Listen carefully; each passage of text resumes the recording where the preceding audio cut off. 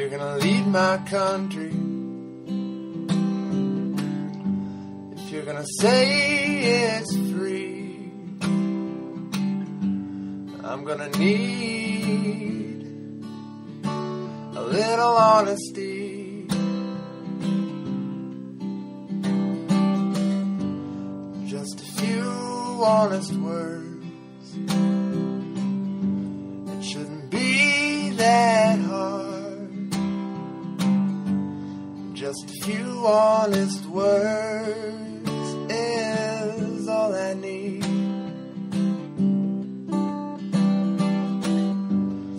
I don't need no handshakes,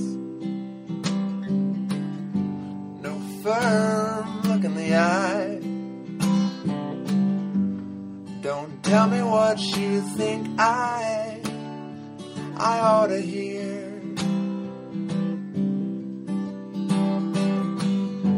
I don't need no high life, no fancy premieres. Just tell me what you really think without fear.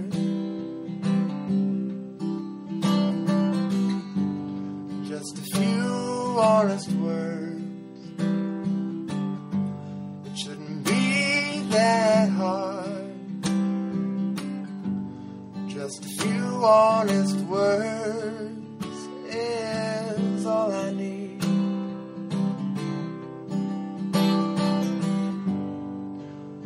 Love is a bitter food we've learned to eat. We still don't know where it grows.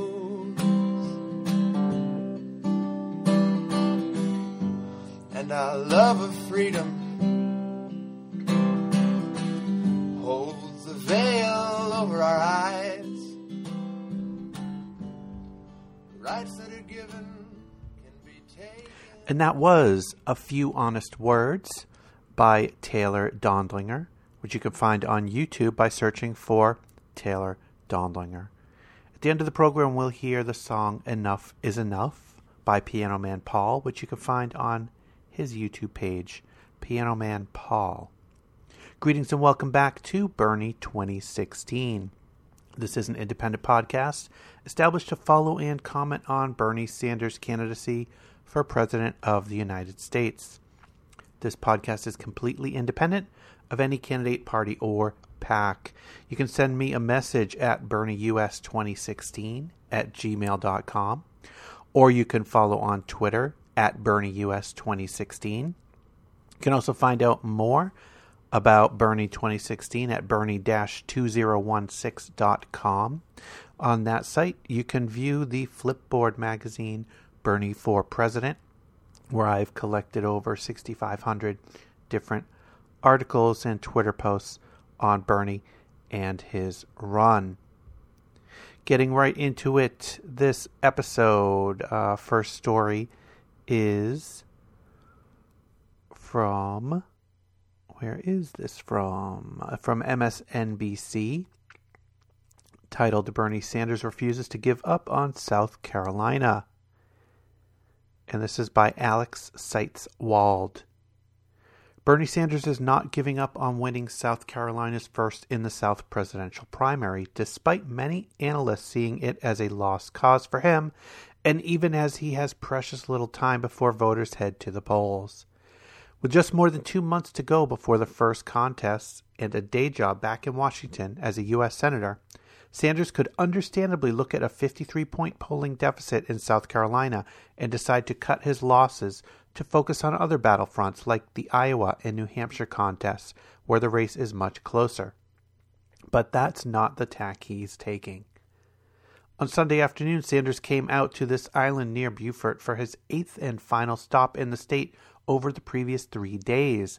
It was his second multi-day swing through South Carolina this month, which saw him crisscross the state to speak at black churches in North Charleston, attend candidate forums in Rock Hill and Charleston, and speak at town hall meetings in Orangeburg and Columbia. Quote, "I know a lot of people would pull up their tent and go home, Sanders campaign manager Jeff Weaver told MSNBC. Bernie Sanders isn't really a quitter. We're going to compete everywhere, and we're going to amass as many delegates as we can. Sanders has spent more time in South Carolina than the other two Democratic candidates, devoting 10 days to the state this year compared to Hillary's 8 and Martin O'Malley's 6, according to Democracy in Action, which tracks candidate travel. And his campaign continues to pour money into the state to expand its network of paid field organizers and to broadcast new radio ads. Speaking to about 600 at a historic school here Sunday, Sanders asked South Carolinians for more than just their vote. Yeah, I want your vote, but what is even more important is we need to develop political revolution in this country, he said. But just getting their votes may be difficult enough. He could take 20 points off Hillary and still she's winning by a landslide, says Scott Huffman, the polling director for Winthrop University, whose poll this month showed Clinton beating Sanders 71 to 15%. Bernie's best chance to move the needle, the most in South Carolina, is by winning in Iowa or New Hampshire. And even then, it doesn't mean he's going to win. But it means he doesn't lose by 50 points, and that would set him up for the SEC primary, Huffman added, referring to the cluster of southern states that hold primaries or caucuses on March 1. So Sanders definitely behind in the polling in South Carolina, but like he has done in earlier places where he visited states that don't normally vote heavily Democratic, he is out there with a multi-state strategy, a 50-state strategy to get as many voters information about him, and that means face-to-face, and that means, small rallies and large rallies in places where the polls aren't leaning in his favor.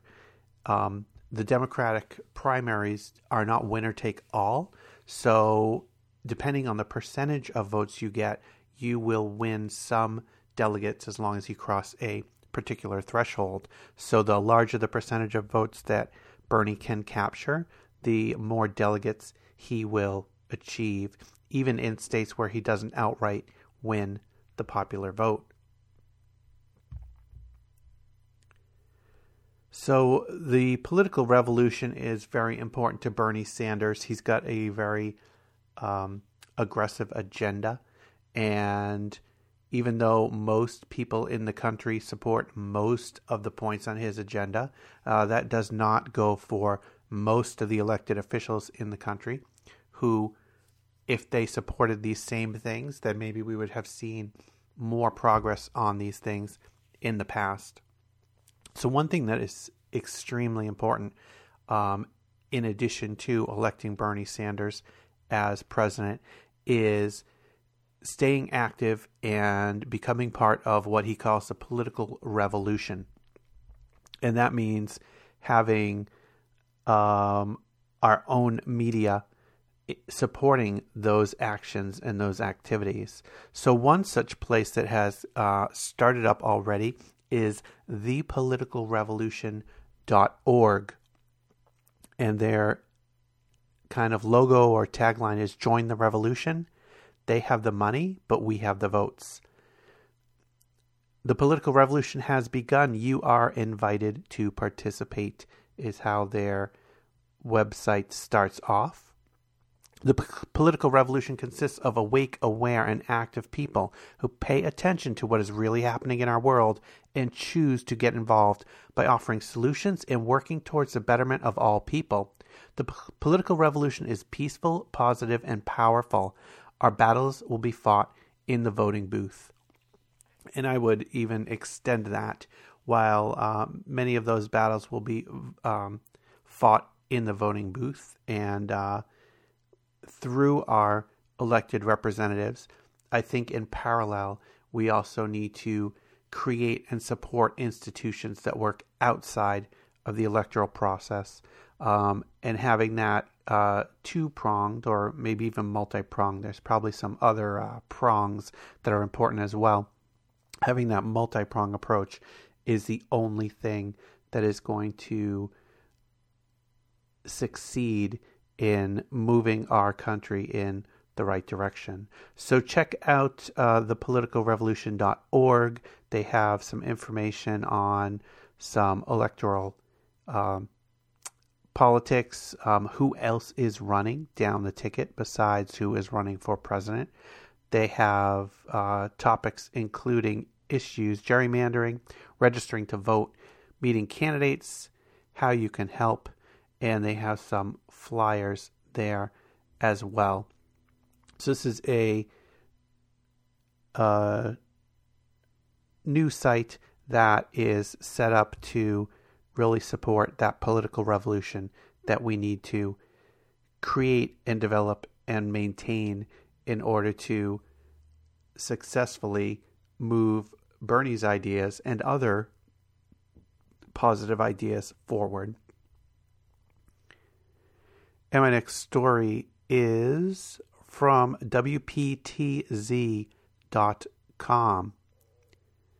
This is by Brad Evans. Vermont Senator Bernie Sanders will appear on New Hampshire's Democratic presidential primary ballot. The state's Ballot Law Commission unanimously supported Sanders' eligibility on Tuesday, following a challenge based on his longtime status as an independent. The complaint was filed by Republican New Hampshire attorney Andy Martin. He said Sanders' self-identification as an independent on the U.S. Senate's website makes him ineligible to declare himself a Democrat in New Hampshire. The paperwork to run in the primary requires candidates to declare themselves a registered member of the party in which they intend to run. Quote, I believe that the Secretary of State's decision to accept Senator Sanders' filing as a Democratic candidate for president was right, and the fact that the Ballot Law Commission in a unanimous vote to uphold that is correct as well, New Hampshire Democrat Party Chairman Ray Buckley said. So, not unexpectedly, as Sanders did file to run as a Democrat in the primary in New Hampshire, not in the New Hampshire primary because it's the first in the nation primary, it attracts many, many, many candidates. I mean, there will probably be 20 or more candidates on the Democratic primary ballot in New Hampshire. It also has a fairly low threshold to getting on that ballot. I believe only a fee is required to get on the ballot in New Hampshire. And there may be an optional method to get on the ballot via signatures, collecting signatures in the districts in New Hampshire. But it is a pretty simple method of getting on the ballot in New Hampshire. So the New Hampshire residents, and I used to be one of those New Hampshire residents, often get a very broad spectrum of candidates to vote for in the Democratic and the Republican primaries in that state. But not unexpectedly, there was a challenge to Bernie Sanders' status as a Democrat, and that will probably happen in some other states as well.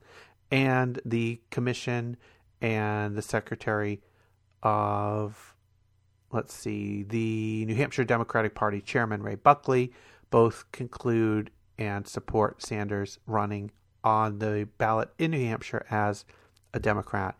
So if you are in New Hampshire, you will have the opportunity, if you are a Democrat, and I definitely check the rules on this. You may be able to vote in the Democratic primary if you are unenrolled or technically independent. But definitely check the rules. If that is no longer the case, then you will need to register as a Democrat to vote in the Democratic primary in New Hampshire. And anywhere you are, any state you're in, check your rules, find out what the deadline is for registering if you're not registered, or if you're not registered as a Democrat, find out if you need to be registered as a Democrat to vote in the Democratic primary. There's a good website that lays out a lot of those rules, and I don't have it handy, but I will cover it in a future episode. On to our next story. This story is by Roland Vincent. And this is from Armory of the Revolution. Nina Turner has changed the game for Bernie Sanders. In what may be the most brilliant move by any politician in this election cycle, former Ohio State Senator Nina Turner has jumped ship from Hillary to Bernie. Nina Turner is one of the most respected and influential black leaders in the country. Turner's support of Bernie could turn the tide in the African American community, dramatically increases the chances that Bernie will win the nomination, and may propel Turner onto a vice presidential short list.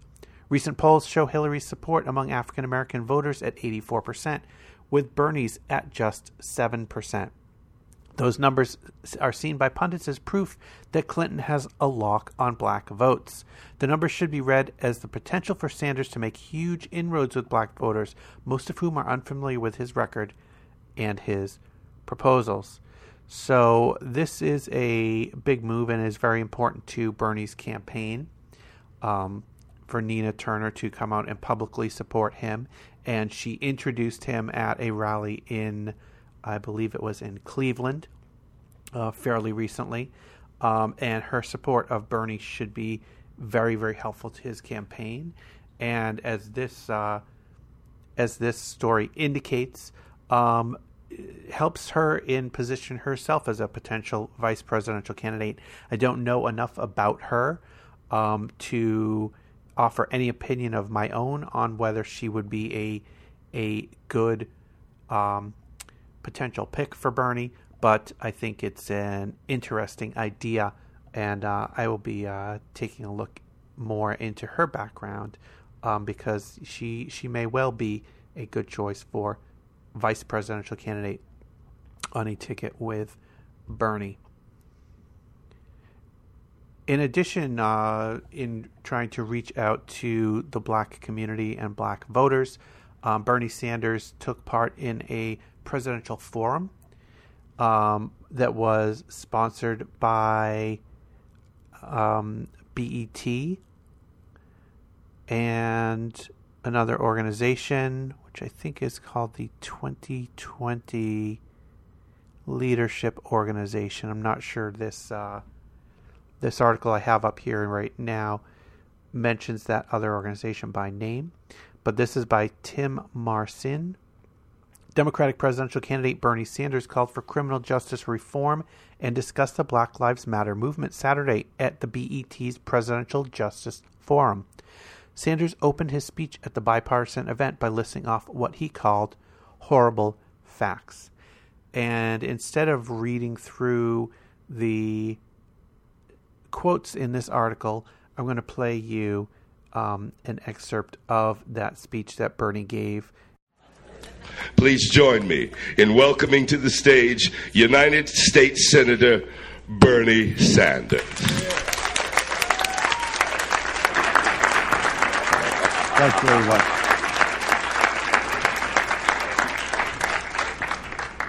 Reg, thank you very much for the introduction. 2020 Leaders of America, thank you for putting on this important conference.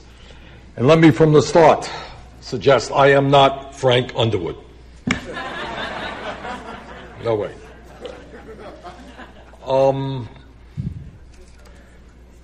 The issue you are talking about is wrenching the hearts of the American people. Consciousness on criminal justice reform has risen significantly in the last couple of years. A lot of that has to do with this kind of invention here, where for years a lot of crimes were being committed that were not being talked about. But now when they get videoed and they get on television, they are being talked about, and that is a very, very good thing.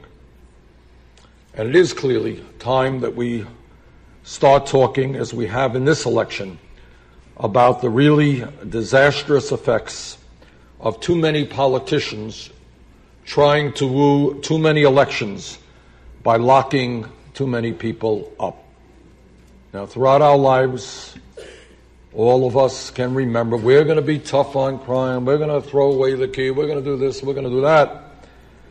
But all of that has resulted in an international disgrace, and I trust that all of you know it, that the United States of America today has more people in jail than any other country on earth, including China, which is an authoritarian communist country 4 times our size. And we as a people have to lay this issue right on the table, and that is that people in American jails are disproportionately, to a very significant degree, people of color.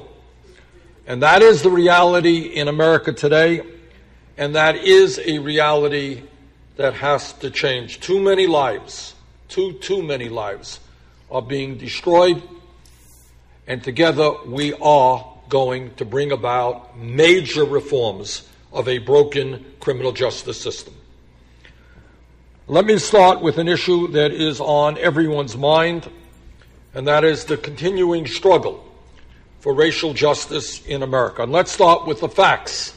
These are not pleasant facts, but these are facts we have got to discuss. If current trends continue, approximately 1 in 4 black males born today, a child born here in South Carolina today, can expect to spend time in prison during his lifetime. This is an unspeakable tragedy. Blacks are imprisoned at 6 times the rate of whites. People of color are incarcerated, policed, and sentenced to death at significantly higher rates than their white counterparts. 1 in every 15 African American men is incarcerated, compared to 1 in every 106 white men. A report by the Department of Justice found that blacks were 3 times more likely to be searched during a traffic stop compared to white motorists. African Americans are twice as likely to be arrested and almost 4 times as likely to experience the use of force during encounters with the police. African Americans make up 2/5 of confined youth today. African American women are 3 times more likely than white women to be incarcerated. Once convicted, black offenders receive longer sentences, 10% longer, than white offenders for the same exact crimes.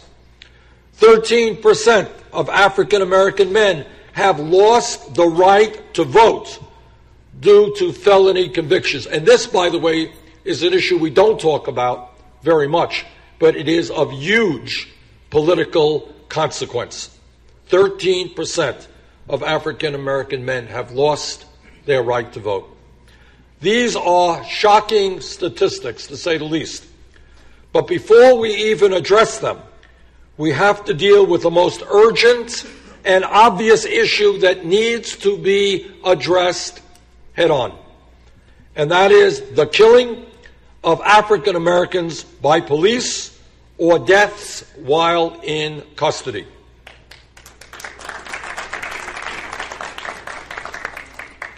The seemingly endless stream of tragedies we hear about screams out for justice.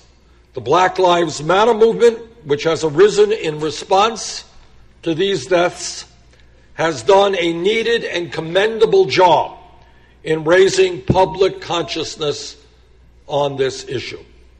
The proliferation of cell phone video has brought the reality of these deaths into the living room and onto the computer screen of millions and millions of people throughout our country. I know you have heard these names before, but they bear repeating, so we do not lose sight of the real human price being paid. Michael Brown, Eric Garner, Walter Scott, Freddie Gray, Sandra Bland, Tamir Rice, Samuel DuBose, Rekia Boyd, and many, many others. But people must do more than just echo the phrase, Black Lives Matter. We must put actions behind those words. actions that will bring about the fundamental reform that is needed in the face of this crisis. Criminal justice reform must be the civil rights issue of the 21st century, and the first piece that we must address is police reform. The killings of unarmed African Americans has got to stop.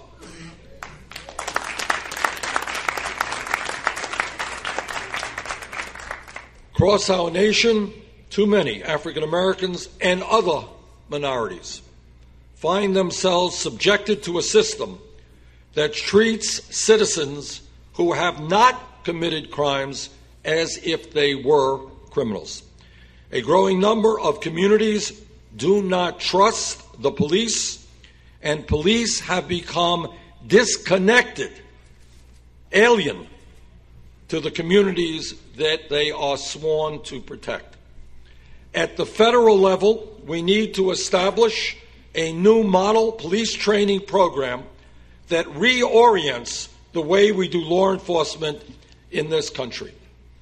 With input from a broad segment of the community, we must reinvent how we police America. A critically important component of this reform is a set of new rules on the allowable use of force.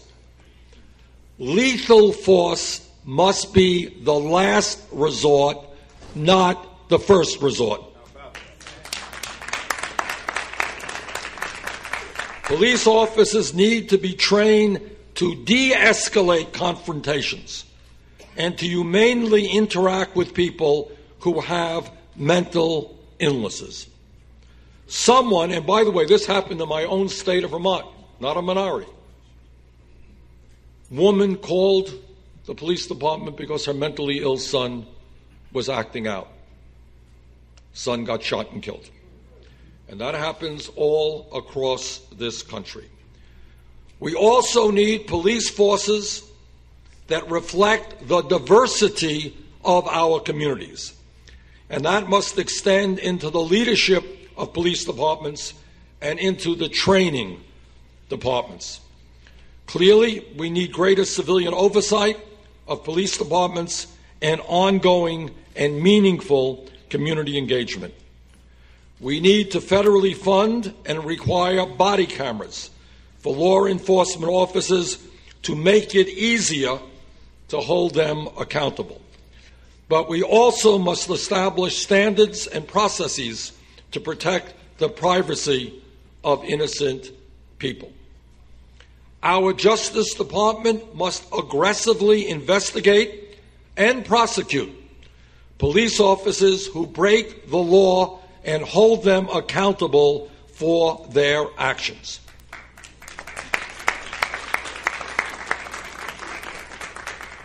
We may need to examine when current federal civil rights status provides the Justice Department to protect the people of this country.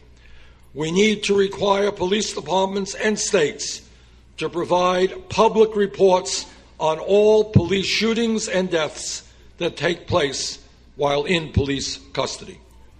And the federal government should provide funding to help state and local governments adopt these new policing standards. State and local governments who participate in police reform should be rewarded by the federal government. Those who do not should have federal justice funding withheld. Further, and very importantly, we must demilitarize police departments around this country. You know, sometimes you look at the television and it looks like there is an invading army. It looks like you're in Iraq rather than looking at a local police department.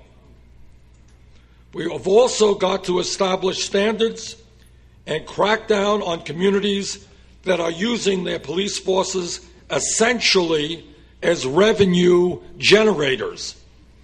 Communities that receive an inordinate amount of their local funding through fines and citations need to be stopped. Finally, we have to deal with the level of policing in African American communities across this country. There is a strong sense among many activists and others that I have spoken to that there is over-policing in some African American communities. Now, I know that some will say that's because there is more crime in those poor black urban communities.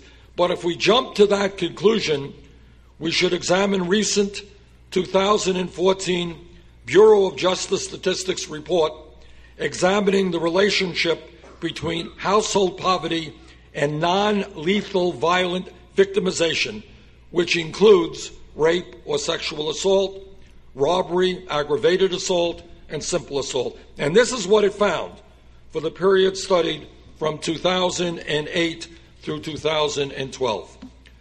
Poor people living in urban areas had violent victimization rates similar to poor people living in rural areas. Poor urban blacks had rates of violence similar to poor urban whites.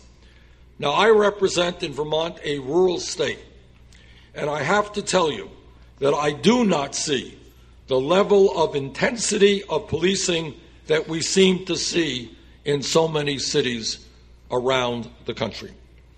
Now, of course, people committing violent crimes need to be apprehended, tried by a jury of their peers, and if they are convicted, they need to go to jail. Nobody debates that we want criminals and people who are dangerous for law-abiding people off of the streets.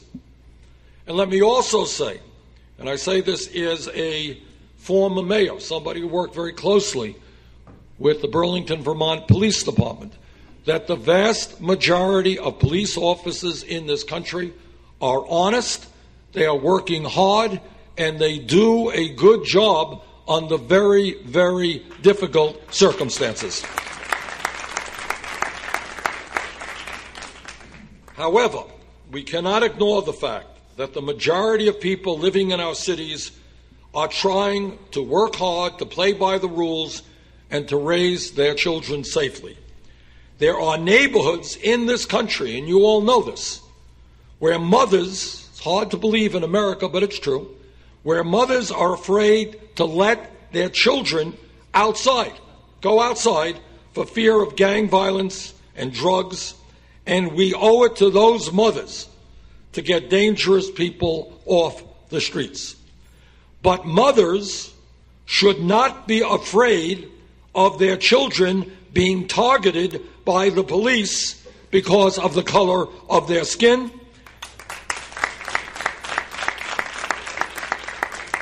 And they should not be worried that a routine interaction with law enforcement ends in inappropriate force or even death. We do not want any mother in America to have to worry about that.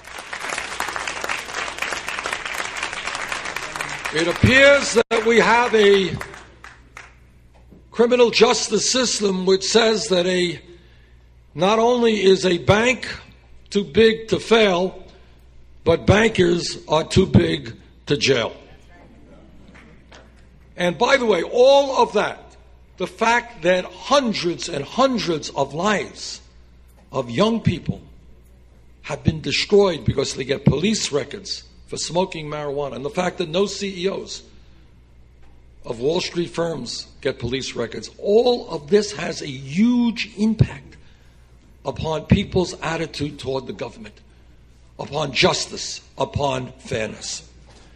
But in that regard, our attitude toward marijuana must change, and I'm happy to tell you that I've introduced legislation which takes marijuana off of the federal list of controlled substances. It is frankly absurd under the Controlled Substance Act that marijuana is a Schedule I drug alongside of heroin. Makes no sense at all to me. So we want to get the federal government out of the business of making marijuana illegal. If states want to go forward, that is their right to do that, and they should be able to do that without legal impediments from the federal government. Furthermore, when we talk about reforming a broken criminal justice system, we need to end prisons for profit. And I've introduced legislation to do that, and as president, I will make that happen. It is simply wrong for corporations to be making profits through the incarceration of fellow Americans or running detention centers. That is not an area where people should be making profits. We furthermore have got to invest in drug courts and interventions for people with substance abuse problems. And our goal must be that people with substance abuse problems, and by the way, this is a huge problem from one end of this country to the other. Huge problem in my state. People say, oh, Vermont, not a drug problem. We have a very serious problem with opiates and heroin. Okay? It is a problem all over America. But what we must understand is that substance abuse is a disease, not a crime, and we've got to treat it as a health issue.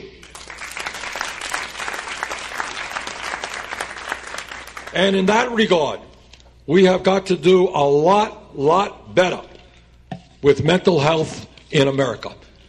We need a revolution in how we treat mental health. When people want to get off of heroin, get off of opiates, they should be able to get into a treatment center and get the care they need, not have to wait for 2 years.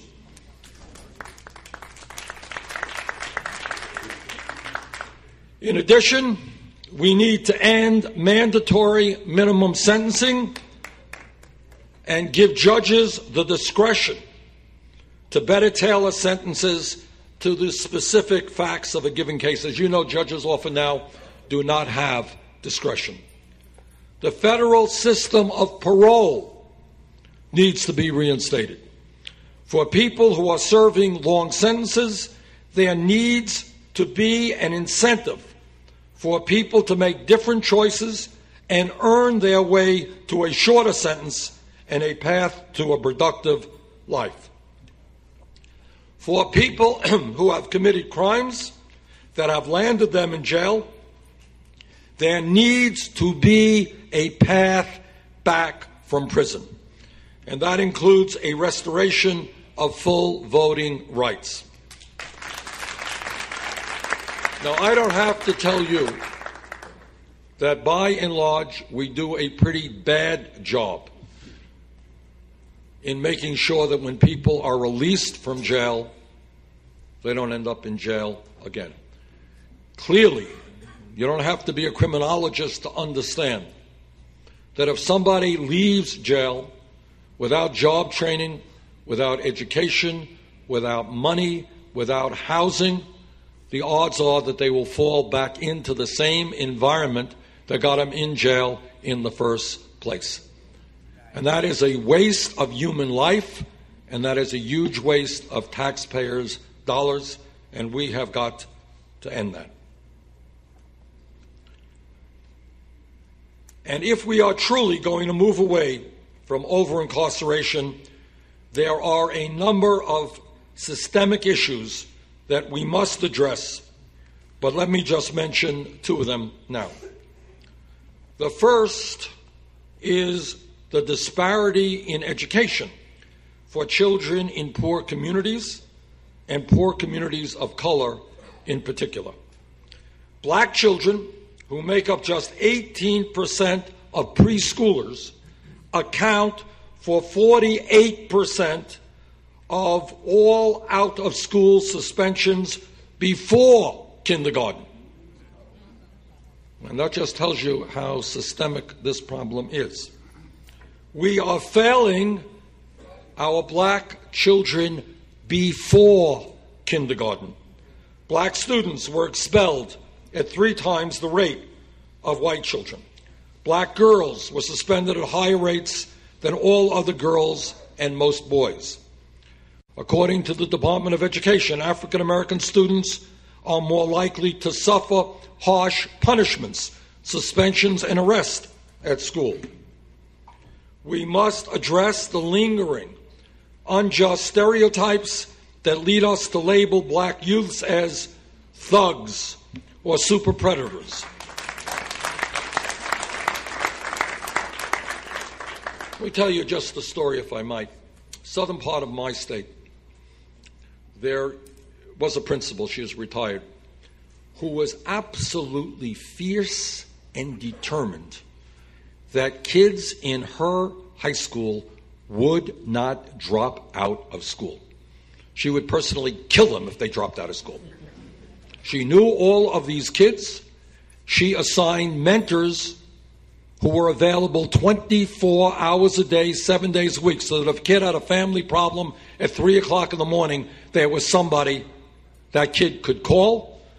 If a kid was dealing with drugs or getting involved in that, the mentor was there. The truth of the matter is, if we are serious about keeping kids out of jail, if we are serious about making sure our kids are in school or have jobs, yes, we can do that. We do not need to allow millions of kids to fall through the cracks, to hang out on street corners, to get into trouble, to end up in jail, and to see their lives destroyed.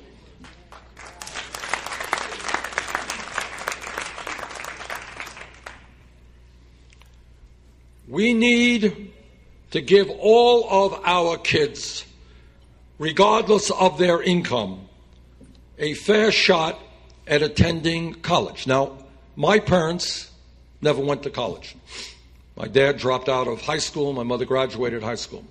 And in our family, which was lower middle class, we didn't know many people who went to college. That's just the way it is. There are millions of kids in this country whose parents never went to college. They don't know anybody who went to college. And the idea of getting a higher education is about as meaningful to them as going to the moon. It ain't going to happen. And that is why I have introduced legislation and will make happen as president a process by which every public college and university in America is tuition free.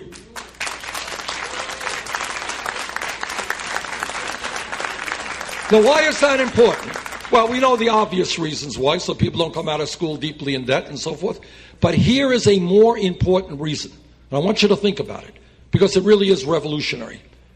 What it says is that every child in America, whether in my hometown of Burlington, Vermont, or here in Columbia, South Carolina, if you do your schoolwork well, if you pay attention, if you are serious about school, you will be able to go to college regardless of the income of your family.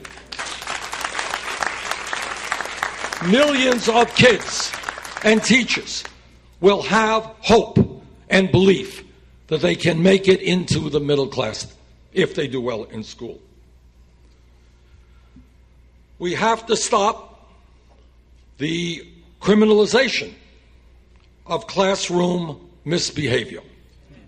Who in this room was not horrified by the video that we recently saw of the resource officer throwing a young girl across the room right here in South Carolina?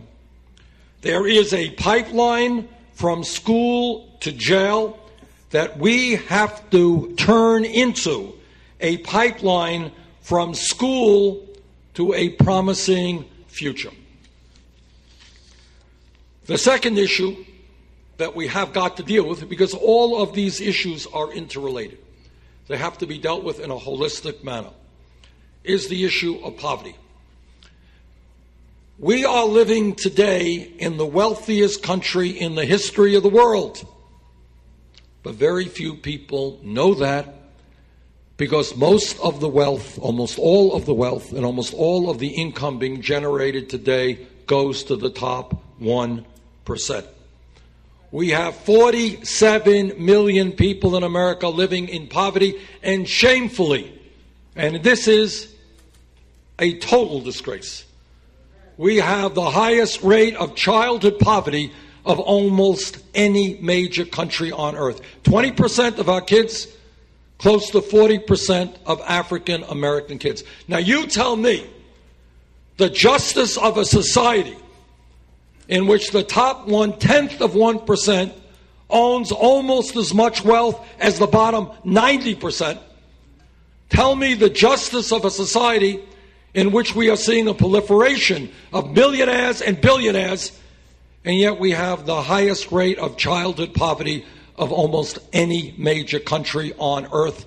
That is a disgrace. That is not what America is supposed to be about, and together we are going to end that.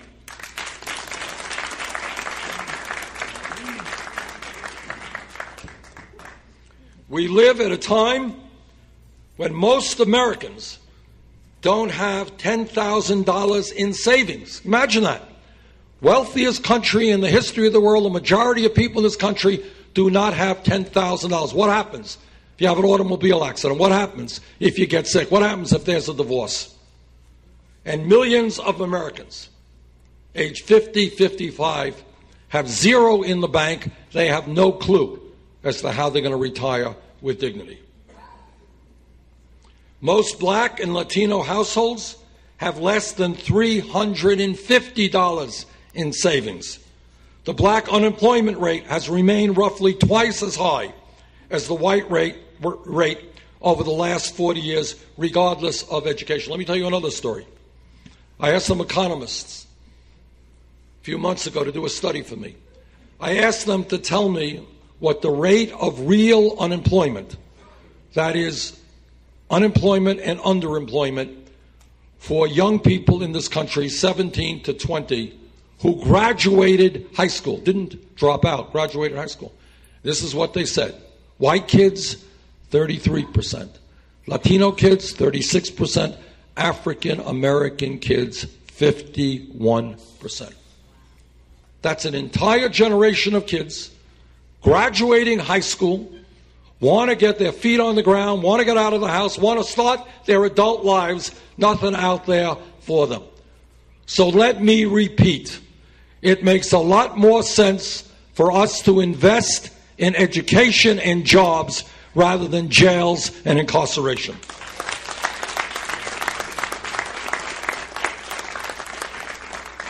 Now, I won't give you a long speech about how we deal with the collapse of the American middle class and 47 million people living in poverty, but this is what I will tell you.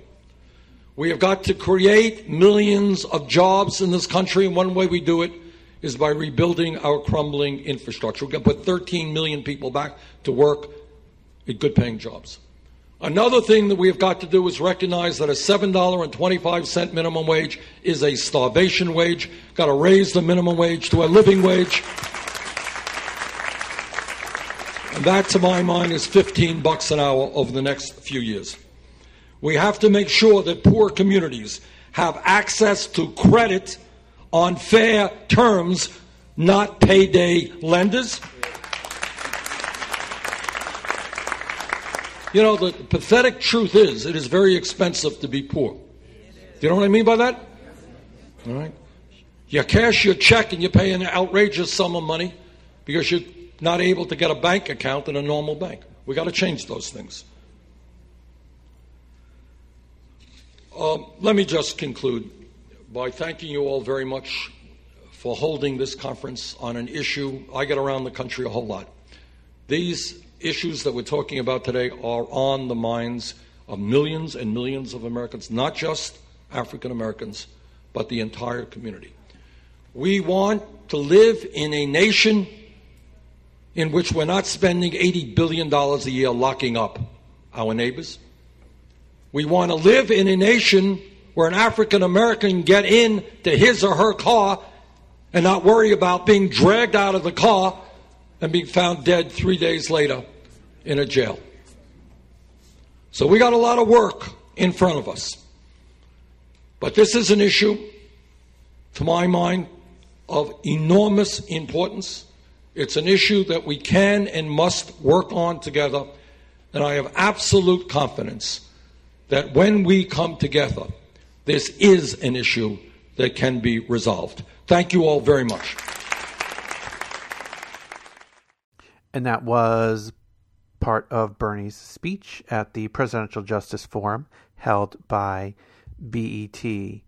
And at that forum also, they had a straw poll to judge the mood of the crowd as far as when it comes to the nominations for president. Both the Democratic and Republican ballots were handed out to that crowd. And on the Democratic side, Sanders wins national drum poll in a landslide. This is a story by G.A. Casebeer. G.A. Casebeer, Casebeer. What are the chances of that being a pseudonym? If not, great name, Mr. Casebeer. Or Mrs. Apologies. It was initials only, so I won't presume gender. Sanders wins national drum poll in a landslide. Well, that is if you consider a 42% victory a landslide. Clinton did not appear at today's 2020 presidential forum, which mainly dealt with criminal justice reform. 3 candidates did, however, feel the subject was important enough to talk about in the forum setting, and those were Democratic candidates Bernie Sanders and Martin O'Malley, while Republican candidate Ben Carson showed up and proved why he should not be president. Drum poll results from 2020 presidential forum Democratic ballot. Sanders 65%, Clinton 23%, and O'Malley 12%. This particular drum poll was conducted at the 2020 Presidential Forum on Criminal Justice at Allen University on Saturday, November 21st. So this and other similar polls, there was an Iowa Youth Caucus event which had a poll in which Bernie Sanders won by a large margin as well. So there's a lot of unofficial polling, and these are unofficial polling. These do not have the same type of controls that official polling has. But official polls can be slanted in one way or another also. But they do attempt, for the most part, in most cases, they do attempt to overcome any built-in biases in the official polls. So there is definitely a lot to be said for Bernie's support when he has the visibility of the people. When people hear what he has to say, then in the Democratic side anyway, there tends to be a strong increase in support for him. And that's what our next story is about. This next story from Inquisitor.com. It is called Bernie Sanders Gains Supporters Despite Media Blackouts. While Donald Trump and Hillary Clinton, and I didn't mention, this is by Reno Berkeley. While Donald Trump and Hillary Clinton get the lion's share of media attention, fellow presidential candidate Senator Bernie Sanders continues to trudge along, largely ignored by the mass media. The senator, who calls himself a Democratic socialist, has seriously challenged the Democratic establishment since he announced his intentions to run for president. Despite corporate media attempts to black out his appearances, Bernie Sanders' support continues to climb. And this is widespread. This particular story touches on a couple of more recent incidents and examples, but, Bernie's events do not get the national media attention, even when he's got 20,000, 25,000, 30,000 people that come to a venue to watch him speak, to support him, to cheer for him and the things that he stands for.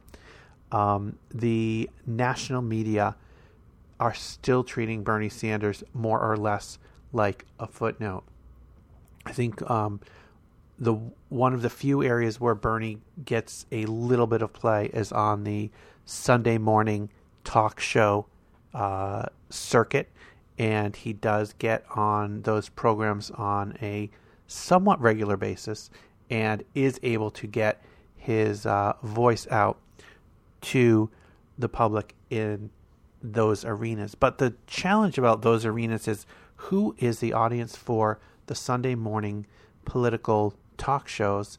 Well, they're more or less the people that are very, very interested and involved in politics, and they're the political insiders. And we know those are not the areas where Bernie's message has the strongest impact and the most resounding effect.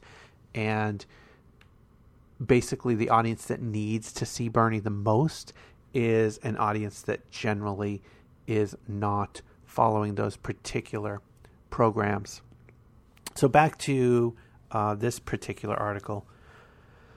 A Black Lives Matter activist was physically beaten and thrown out of a Donald Trump rally in Birmingham, Alabama on Saturday, garnering the real estate mogul and reality TV star an abundance of news coverage. Meanwhile, on the same day, Bernie Sanders appeared with rivals Martin O'Malley and Ben Carson in Columbia, South Carolina, to address racism in the criminal justice system on BET Network's live-streamed Criminal Justice Forum. Coverage of the event, which was organized by bipartisan African-American group the 2020 Club, was virtually non-existent outside of BET's own site and alternative news outlets. Former Secretary of State Hillary Clinton got the attention of CNN and other major news outlets for drawing a hard line against the Islamic State on November 20. Her speech was televised. On the same day, Bernie Sanders laid out his definition of democratic socialism at Georgetown University. The event was live-streamed. Again, corporate media coverage of the event was sluggish at best. One of the few stories circulating in the mainstream media regarding Bernie Sanders' appearance in South Carolina is buried within a story regarding his struggle to win black voters. Sanders' appearance on the Criminal Justice Forum gave him a decisive victory in the sense that once people hear him speak, they resoundingly support him. And that's pointed out by the poll previously mentioned that happened at that event. And so just a couple of examples there, and there's the article goes on further and provides a couple of other examples of how the media is covering Bernie Sanders versus how the media covers a Hillary Clinton or Donald Trump.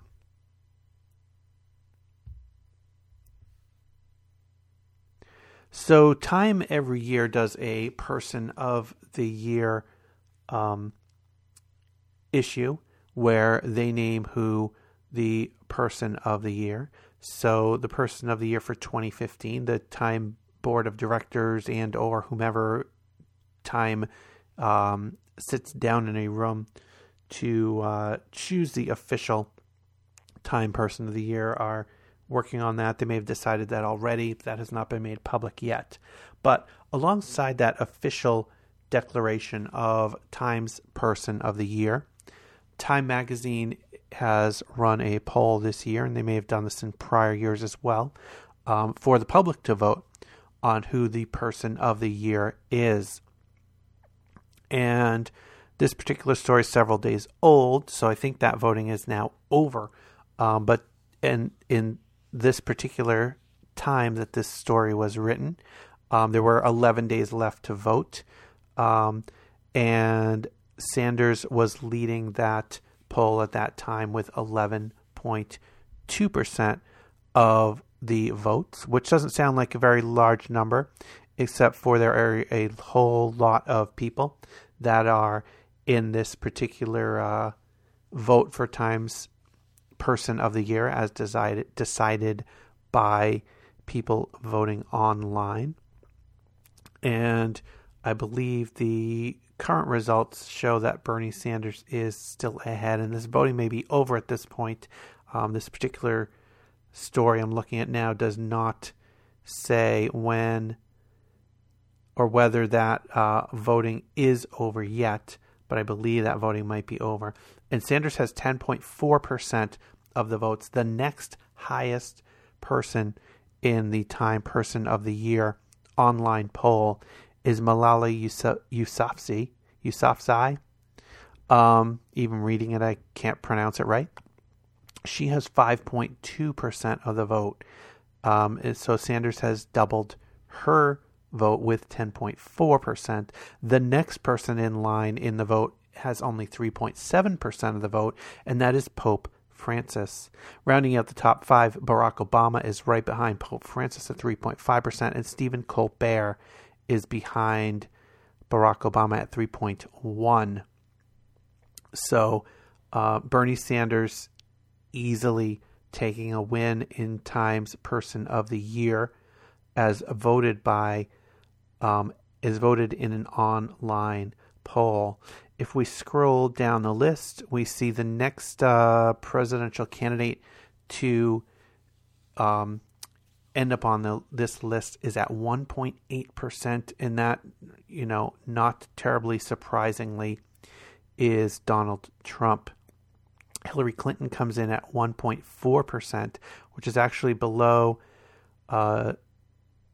current Secretary of State John Kerry's results at 1.6%, and below Vladimir Putin at 2.0%. So you can see how far down the list it gets before you get to some of those other candidates for president. So another online poll that shows Bernie Sanders with a big win, a big lead among the people, and that is for Time's Person of the Year. So as I spoke earlier about the Political Revolution website, there's another website. This one's independent, but is specifically focused on Bernie's campaign, and this is called Bernie Sanders Video, and that would be at BernieSandersVideo.com. This is a well put together site, if not the most attractive site, but the most site, or one of the sites most loaded with really important information. One of the pieces, or one of the pages on their site, which you can go to and find on their site, I believe it's under the More button once you get to the Bernie Sanders Video site, is Bernie Sanders brochures. So on the Bernie Sanders brochures page, there are links to a number of different brochures that you can download and you can print out. They're on a variety of different topics, and they have some brochures that are specific to particular states, and they do have some brochures that are translated into Spanish and into Chinese. So there's a number of different versions of these brochures they have on this site. So a great resource if you want to do some flyering or just want to have some information to hand out to anyone you come across that may be interested in Bernie's campaign. Go to BernieSandersVideo.com and go to the More page and find the Bernie Sanders brochures, and you'll have yourself some information to share or to even quote when you get in discussions about Bernie Sanders. And finally, this episode, if you remember back to last episode, I played a long excerpt from Bernie Sanders' speech at Georgetown University on his vision for democratic socialism in America. And because of that timing of that speech, there was a long, what I consider kind of a second section of that speech that was focused on terrorism and what an appropriate response should be and what Bernie Sanders' response to terrorism is. So I have the rest of that speech, the segment that's focused on terrorism and our response to it, here, and then that will wrap up the show for today, and I'll be back just after the speech ends, really briefly. Nobody understood better than Franklin Delano Roosevelt the connection between American strength at home and our ability to defend America around the world. And that is why he proposed a second Bill of Rights in 1944, and he said in that very same State of the Union, and I quote again, "America's own rightful place in the world depends in large part upon how fully these and similar rights have been carried into practice for all our citizens. For unless there is security here at home, there cannot be lasting peace in the world," end quote. Now, I am not running for president to pursue reckless adventures abroad, but to rebuild America's strength at home. I will never hesitate to defend this nation, but I will never send our sons and daughters to war under false pretense or pretenses about dubious battles with no end in sight.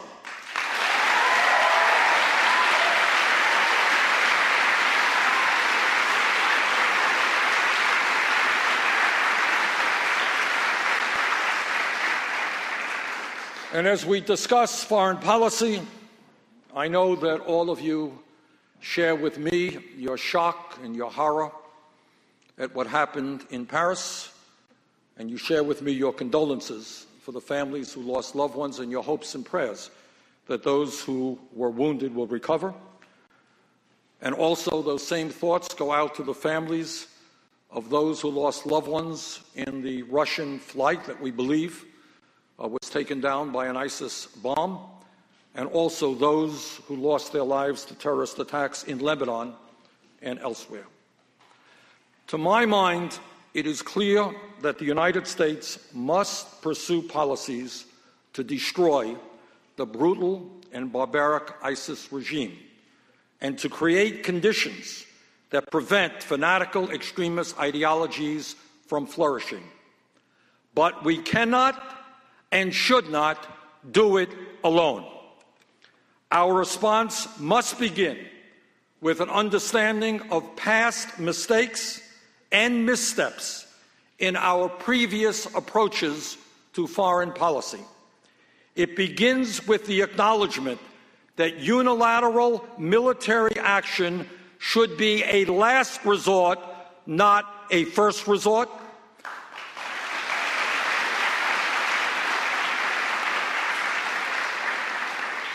And that ill-conceived military decisions such as the invasion of Iraq can wreak far-reaching devastation and destabilization over regions for decades.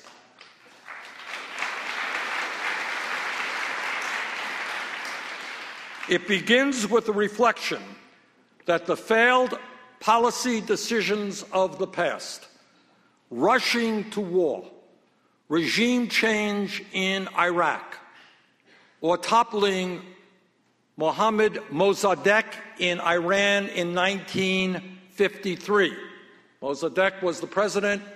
CIA and others got rid of him to protect British petroleum interests. The Shah of Iran came in, a brutal dictator, and he was thrown out by the Islamic Revolution, and that is where we are in Iran today.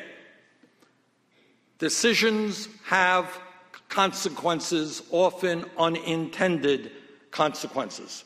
So whether it was Saddam Hussein or Mossadegh or Guatemalan President Arbenz in 1954 in Guatemala, Brazilian President Goulart in 1964, Chilean President Allende in 1973, this type of regime change This type of overthrowing governments we may not like often does not work, often makes a bad and difficult decision even worse. These are lessons we must learn.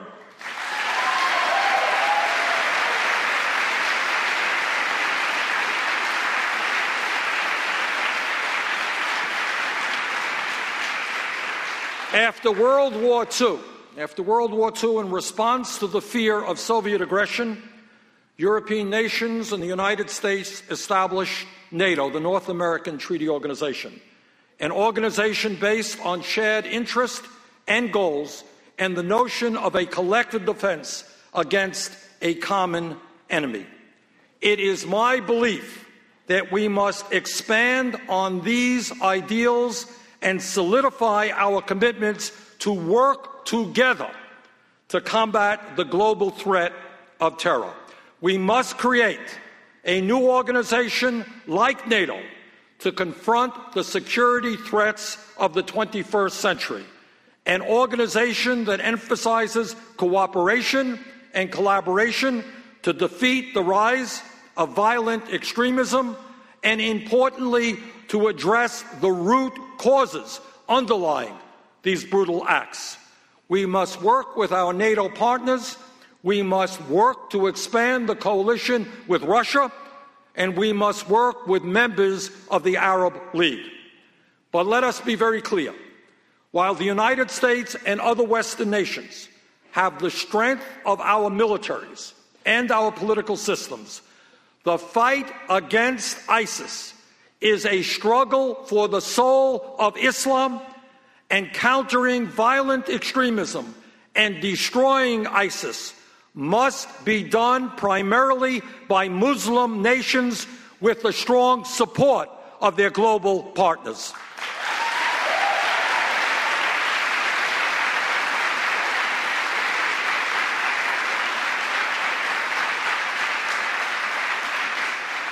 Now, this has been my view long before Paris, but I am very happy to tell you that these same sentiments have been echoed by people like Jordan's King Abdullah II in a speech just Sunday, in which he said that terrorism is the greatest threat to our region, the Gulf region, Middle East, and that Muslims must lead the fight against it. He noted that confronting extremism is both a regional and international responsibility, and that it is incumbent on Muslim nations and communities to confront those who seek to hijack their societies and their religion with generations of intolerance and violent ideology. And let me congratulate King Abdullah not only for his wise remarks, but also for the role that his small country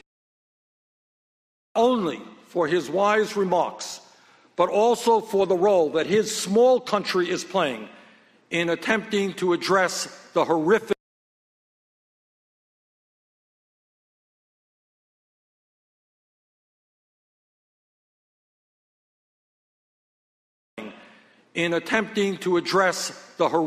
to combat ISIS, to seal the borders that fighters are currently flowing across, to share counterterrorism intelligence, to turn off the spigot of terrorist financing, and to end support for exporting extremist ideologies. Now, what does that mean? What it means is that in many cases, we must ask more from those countries in the Gulf region. While Jordan, Turkey, Egypt, and Lebanon, in their own ways, have accepted their responsibilities for taking in Syrian refugees, other countries in the region have done nothing or very little. Equally important, and this is a point that may make some people uncomfortable, but it is a point that must be made. Countries in the region, like Saudi Arabia, Kuwait, Qatar, the UAE, countries of enormous wealth and resources, have contributed far too little in the fight against ISIS. That must change.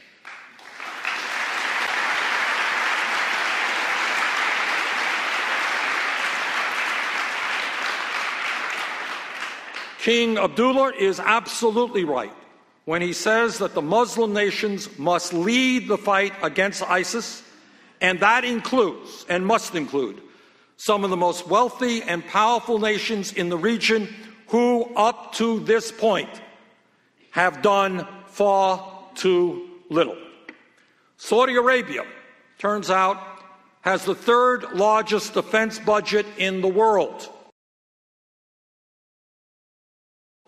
Yet instead of fighting ISIS, they have focused more on a campaign to oust Iran-backed Houthi rebels in Yemen.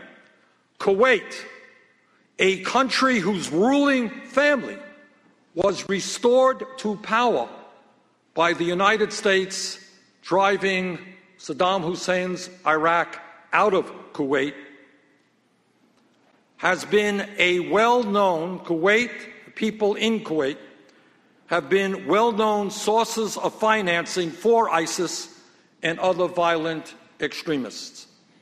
It has been reported that Qatar will spend up to $200 billion on the 2022 World Cup, including the construction of an enormous number of facilities to host that event.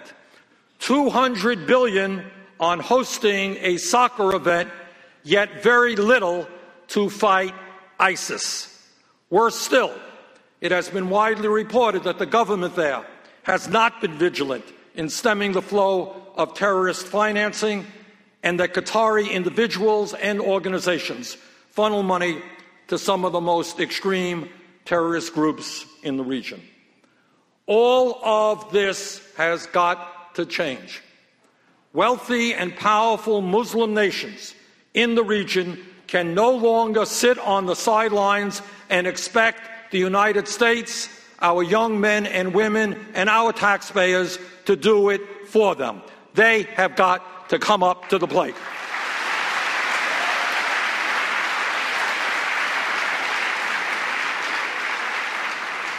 As we develop a strongly coordinated effort, we need a commitment from these countries that the fight against ISIS takes precedence over the religious and ideological differences that hamper the kind of cooperation that we desperately need. Further, we all understand that Bashar al-Assad, president of Syria, is a brutal dictator who has slaughtered many of his own people. I am pleased that we saw last weekend diplomats from all over the world, known as the International Syria Support Group, set a timetable for a Syrian-led political transition with an open and fair election.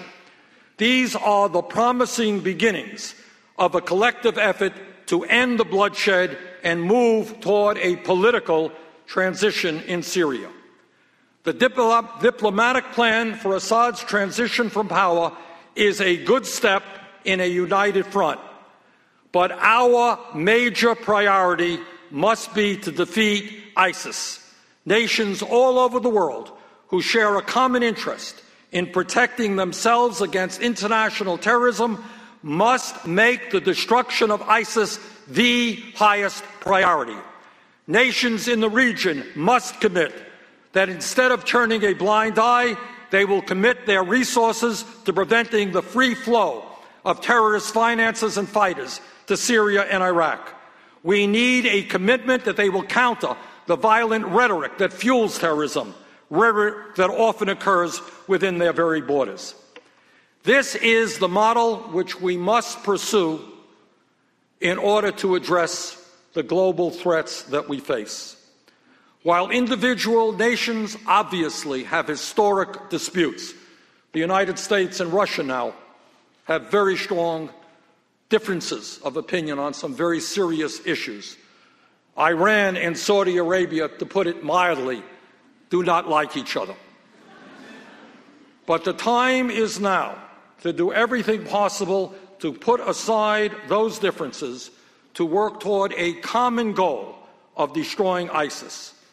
Sadly, as we have seen recently, no country is immune from attacks by the violent organization called ISIS.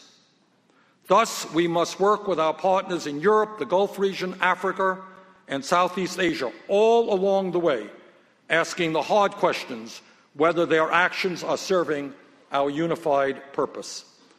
The bottom line is that ISIS must be destroyed, but it cannot be defeated by the United States alone. A new and effective coalition must be formed with the Muslim nations leading the effort on the ground, while the United States and other major forces provide the support they need. Let me conclude by once again thanking all of you for being here today. All across this country, there is a significant alienation from the political process. People look to Washington and they throw their hands up and they say, what in God's name is going on there? Why aren't our senators and our congressmen paying attention to our needs? Why aren't we developing a rational foreign policy rather than talking again about getting involved in a quagmire in the Middle East, which could lead to perpetual warfare? So let me conclude just by saying this. The problems that we face as a nation are indeed very, very serious. I've talked on some. There's a lot we haven't even touched upon. But by and large, all of these problems were caused by bad human decisions. And if we come together, if we stand together, if we do not allow ourselves to be divided up by race, by whether we're gay or whether we're straight, whether we're born in America, we weren't born in America, whether we're a male or a female, if we stand together and if we focus on how we can create sane foreign policy, how we can rebuild the middle class, how we can combat climate change, how we can create a nation in which we end racism and homophobia. If we are prepared to do that, if you, as young people, are prepared to engage in the political process, I have no doubt that there is nothing that together we cannot accomplish. Thank you all very much.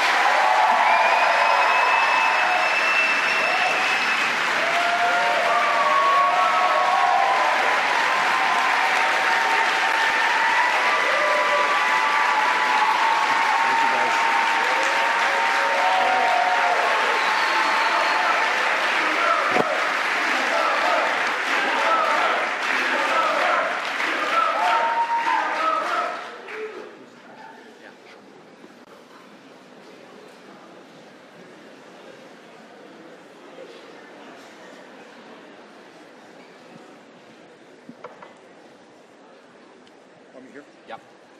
Mic should be on. All right. Senator, again, we can't thank you enough for being here today. And we've, the Institute of Politics and Public Service, invited all the major presidential candidates. I think it's a testament to your vision that you were the first to accept our invitation. Thank you for being here.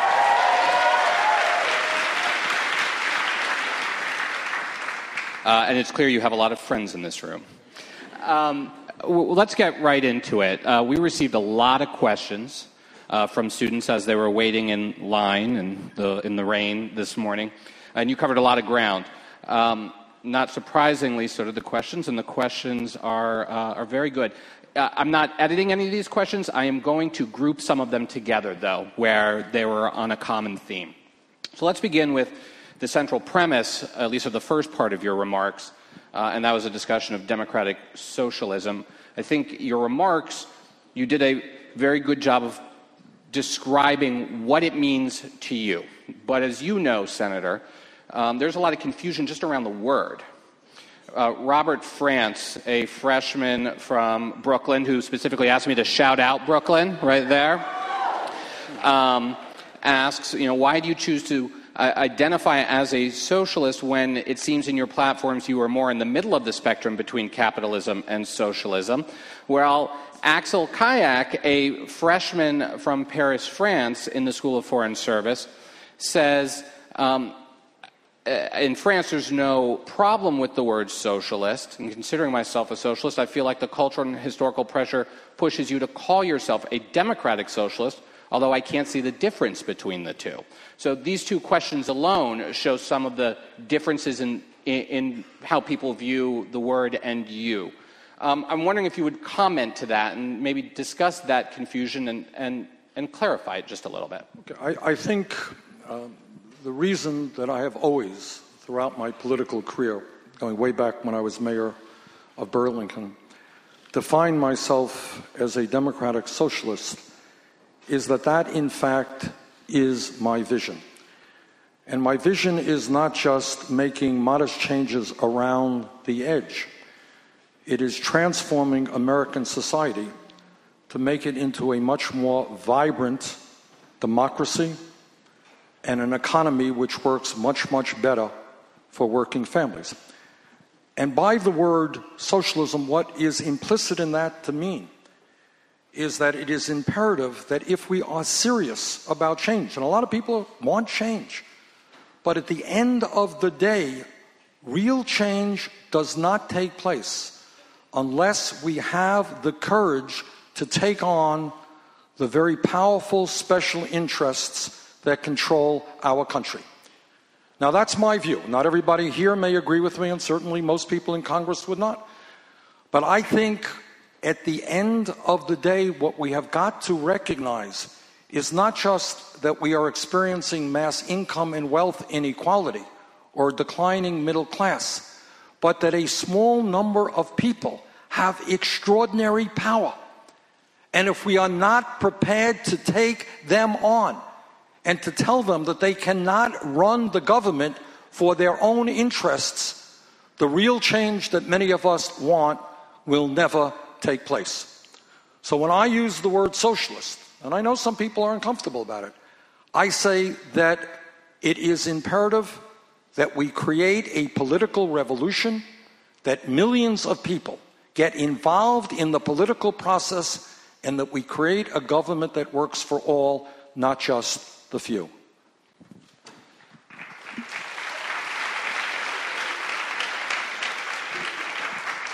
Staying on this topic for at least one more question, David Alzate, a sophomore in the School of Foreign Service from Quito, Ecuador, points out that Margaret Thatcher once said, socialists always run out of other people's money. My question is, how will your policies promote wealth creation to ensure their long-term sustainability rather than simply depend on the redistribution of existing wealth? Well, for a start, David, given the fact that we have seen trillions of dollars being transferred in the last 30 years from the middle class to the top 0.1%, we start from a position that there is already a lot of money out there. And that is an important point that has to be made. You know, we're not a poor country. We are the wealthiest country in the history of the world. And we should be doing a lot better for our working people, should not be having 47 million people living in poverty. But how do you create wealth? Of course, wealth has to be created. And one of the points that I made in my remarks, let me give you one example of it. I believe that we significantly strengthen our economy by having a Medicare for all single-payer system, which will free millions of people to get involved in creating businesses and in creating jobs who today are trapped at work only because they get the health insurance that that employer is now providing. I think that if you have a trade policy not designed by corporate America to shut down plants in America and move abroad, but a trade policy which works for the American worker, you can create over a period of years millions of decent paying jobs. I believe that when you raise the minimum wage to $15 an hour, it's not only the right thing to do, but as Roosevelt talked about in the 1930s, when you put money, disposable income, into the hands of people today who have no disposable income, they will then take that money, spend it, and create jobs. So I think the policies that I am advocating will in fact create wealth, will strengthen the economy. These are diametrically opposed and opposite to this trickle-down economic theory that says if we give tax breaks to billionaires in Wall Street, somehow or another, that will benefit the middle class and the poor. History has been very clear. That is a false doctrine. It hasn't worked.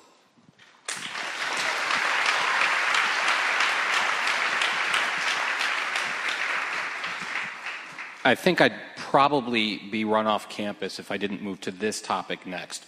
And it's one that you touched on in your remarks, and that is the cost of college tuition.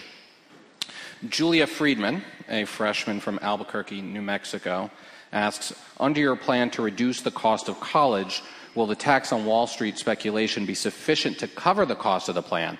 And Zachary Schroepfer, a freshman in the business school from Tallahassee, writes, as many of us know, one of your main policies is to make all public universities tuition-free.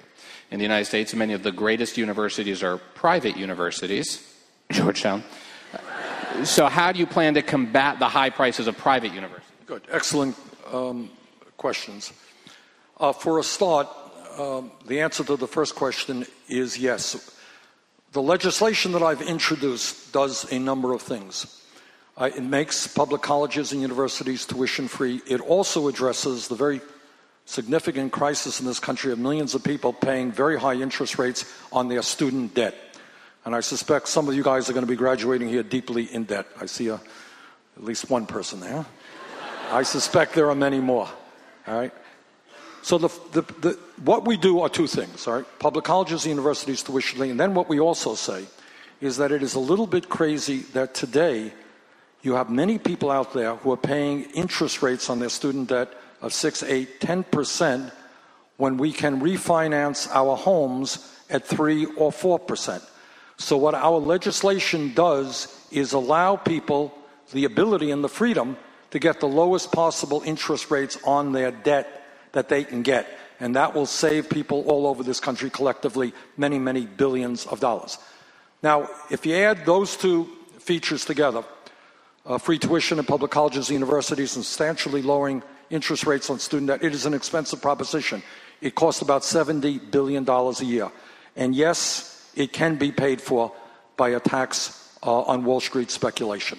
All right, second point about private universities. Of course, we know that Georgetown and many other private universities do an extraordinary job, and we're all proud of the quality of education they provide. Our legislation includes substantially increasing Pell Grants to make sure that working class and lower income families, middle class families, can get the help they need if they choose to send their kids here to Georgetown or Harvard or any place else. We also significantly increase student work programs so that universities can have funds available to employ students on campus. So your point is well taken. Our legislation also makes private colleges and universities less expensive.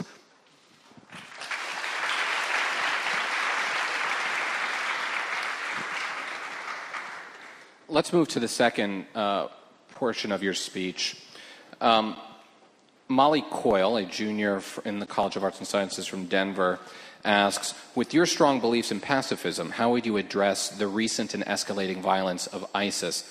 Does being a democratic socialist state entail opening borders to Syrian and other refugees? And Peter Abdo, a freshman in the college from Bethesda, asks, given recent attacks by ISIS worldwide, more generally, how will you ensure the safety of the American people?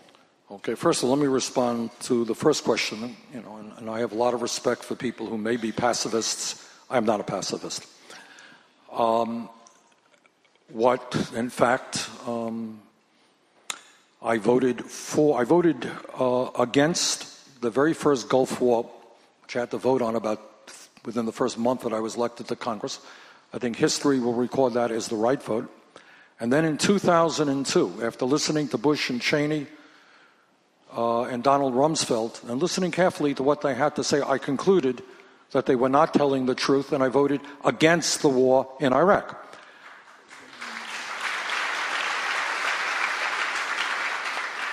But I did vote for the war in Afghanistan because I thought that Osama bin Laden should be held accountable. And I did vote for President Clinton's effort to end the ethnic cleansing in Kosovo. So, no, I am not a pacifist. I think that war should be the last resort, but we have the strongest military on earth, and of course we should be prepared to use it when it is necessary.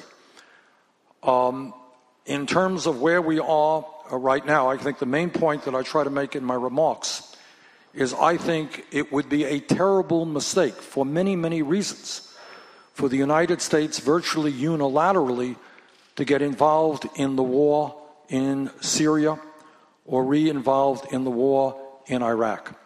And the nightmare is that we send our troops in there in combat, they come back in caskets, we send more troops in, a plane gets shot down, we send more planes in, and 20 or 30 years from now, we're still talking about how we get out of the quagmire in that region of the world. I agree very, very strongly with King Abdullah, who was absolutely right. What is going on there is a struggle for the soul of Islam. There are millions and millions and millions of Muslims who detest and are disgusted with what ISIS and other extremist groups are doing. But now they are going to have to get into the process. It is their troops that are going to have to be on the ground. We should be supportive, and I support President Obama's efforts with airstrikes, with special forces. But the leadership must come from the Muslim nations. In terms of how we protect our country, obviously, we have got to be super vigilant against terrorist attacks. I know there's a lot of discussion about refugees. Let me say a word on that. I am not happy to hear what I have heard in recent days about people who are talking about going into or maybe closing down mosques in America. I'm not happy about hearing that we should close our borders to men, women, and children who have been displaced, driven out of their homes because of terrorism.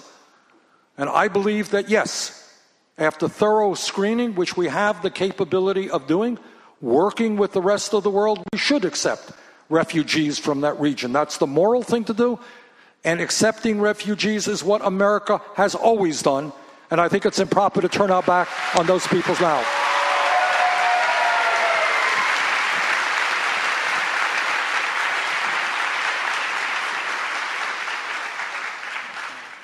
The next couple of questions grouped together come from something that I think created a lot of buzz that you said in the debates. And it's about climate change and specifically its link to terror and terrorism. Jonathan Amon, freshman in the business school from Port Orange, Florida, and Bryce Couch, a freshman in the School of Foreign Service from Texas, both ask very similar questions about, can you elaborate on the link between Absolutely. the two, and what's your plan to address both? Absolutely. Look, obviously, as I hope I made clear this afternoon, organizations like ISIS, terrorist organizations, are a major threat. They have got to be destroyed. But if you look into the future, this is not Bernie Sanders. This is the CIA, this is the Defense Department, this is countries all over the world. This is what they are saying. If we do not get our act together, if there is more drought around the world, if there is more flooding, if there are more extreme weather disturbances, if sea levels continue to rise and flood coastal regions, there will be a massive displacement of people. People need water. People need land to grow their crops. And if they do not have that land and water, they're going to migrate. And they're going to be in competition with other peoples for limited natural resources. And when that happens, according to the CIA, according to our own Defense Department, that lays the groundwork for international conflict. So in my view, it is not debatable. Of course, climate change is a major, major inducement to international conflict, and also to terrorism. For example, right now, in Syria, as a result of a sustained drought, people have left the rural areas, flooded into the cities, causing more instability and becoming people who could succumb to extremist propaganda. Massive instability in Syria. So what we have to do, and by the way, when I was your age, the challenge of my generation was civil rights. And all over this country, and I was involved when I was at the University of Chicago, but young people stood up and they said, you know what? We're going to end segregation in America. And those of us who were in northern schools helped out financially. Our brothers and sisters fighting in the South who were getting their heads busted open. And we did what we could where we were. My guess, among many other issues that are out there, one of your great challenges today, continue the fight against racism and sexism and homophobia. But also understand that we are fighting for the future of the planet. And if we do not move aggressively, I'm on the Energy Committee in the Senate and the Environmental Committee. I've talked to scientists all over the world. And what they are telling us is we have a small window of opportunity to transform our energy system away from fossil fuel into energy efficiency and sustainable energy.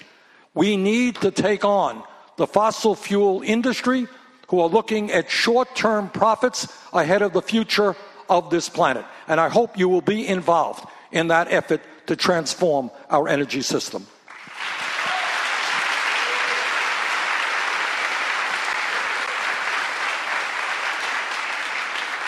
Senator, I know you have to leave momentarily, and so I want to close with one last grouping here, and I think it's an important one because it gets very much at the whole notion of why our institute exists, and one of the big points you brought up at the conclusion of your remarks, and that's how do we get this done? Ari Shapiro, a sophomore in the School of Foreign Service, asked with a Republican majority in both houses, would you be willing to compromise some of your ideals to get your most important plans passed? And Kumail Aslam, a freshman from San Francisco, writes, my question is, how do you plan on implementing your social programs given the immense opposition in Congress? Okay, great questions. Look, when you are in Congress, by definition, you compromise every day. And you all should know that when I was in the House of Representatives, and I was there for 16 years, on certain years, I ended up getting more amendments passed on the floor of the House than any other member of Congress.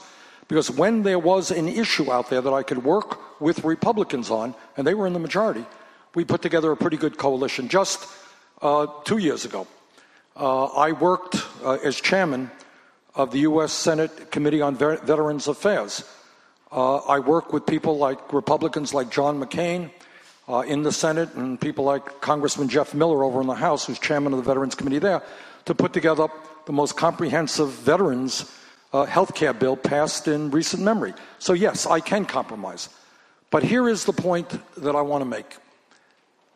On many of the issues that I have talked about, virtually all of them, these are not radical extremist ideas. I am not coming before the American people and say, look, I am this radical, wild-eyed socialist, crazy ideas, but listen to me. That's not the issue. Look at the issues. We want to raise the minimum wage to $15 an hour.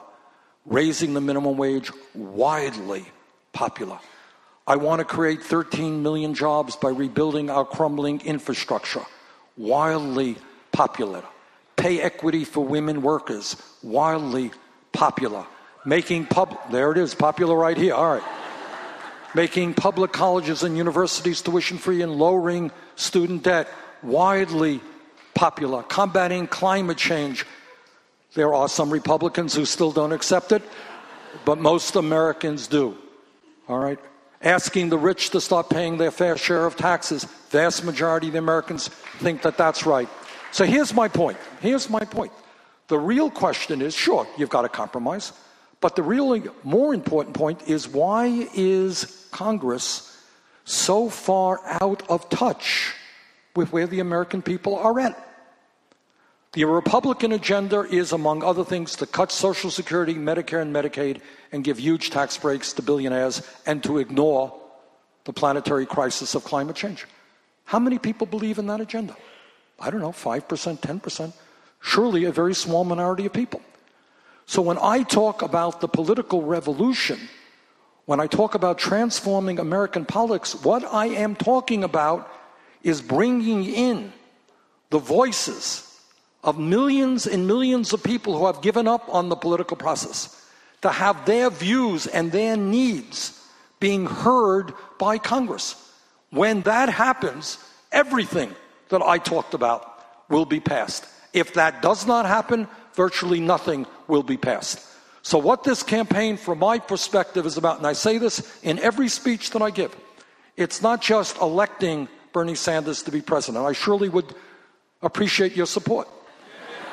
But, very honestly, it is much more than that, because no president, not Bernie Sanders or anybody else, can implement the kinds of changes we need in this country unless millions of people begin to stand up and fight back.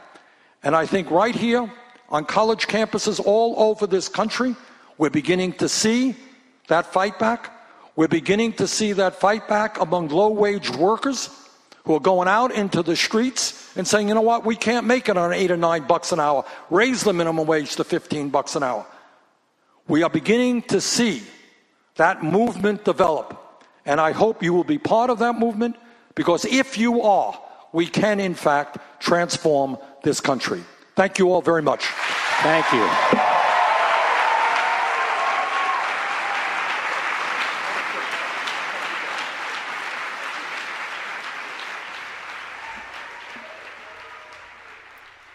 And that was Bernie Sanders speaking at Georgetown University. That was the second half, or the second portion, of his speech called My Vision for Democratic Socialism in America. And you can find that speech in its entirety, printed, or maybe not printed, but digitally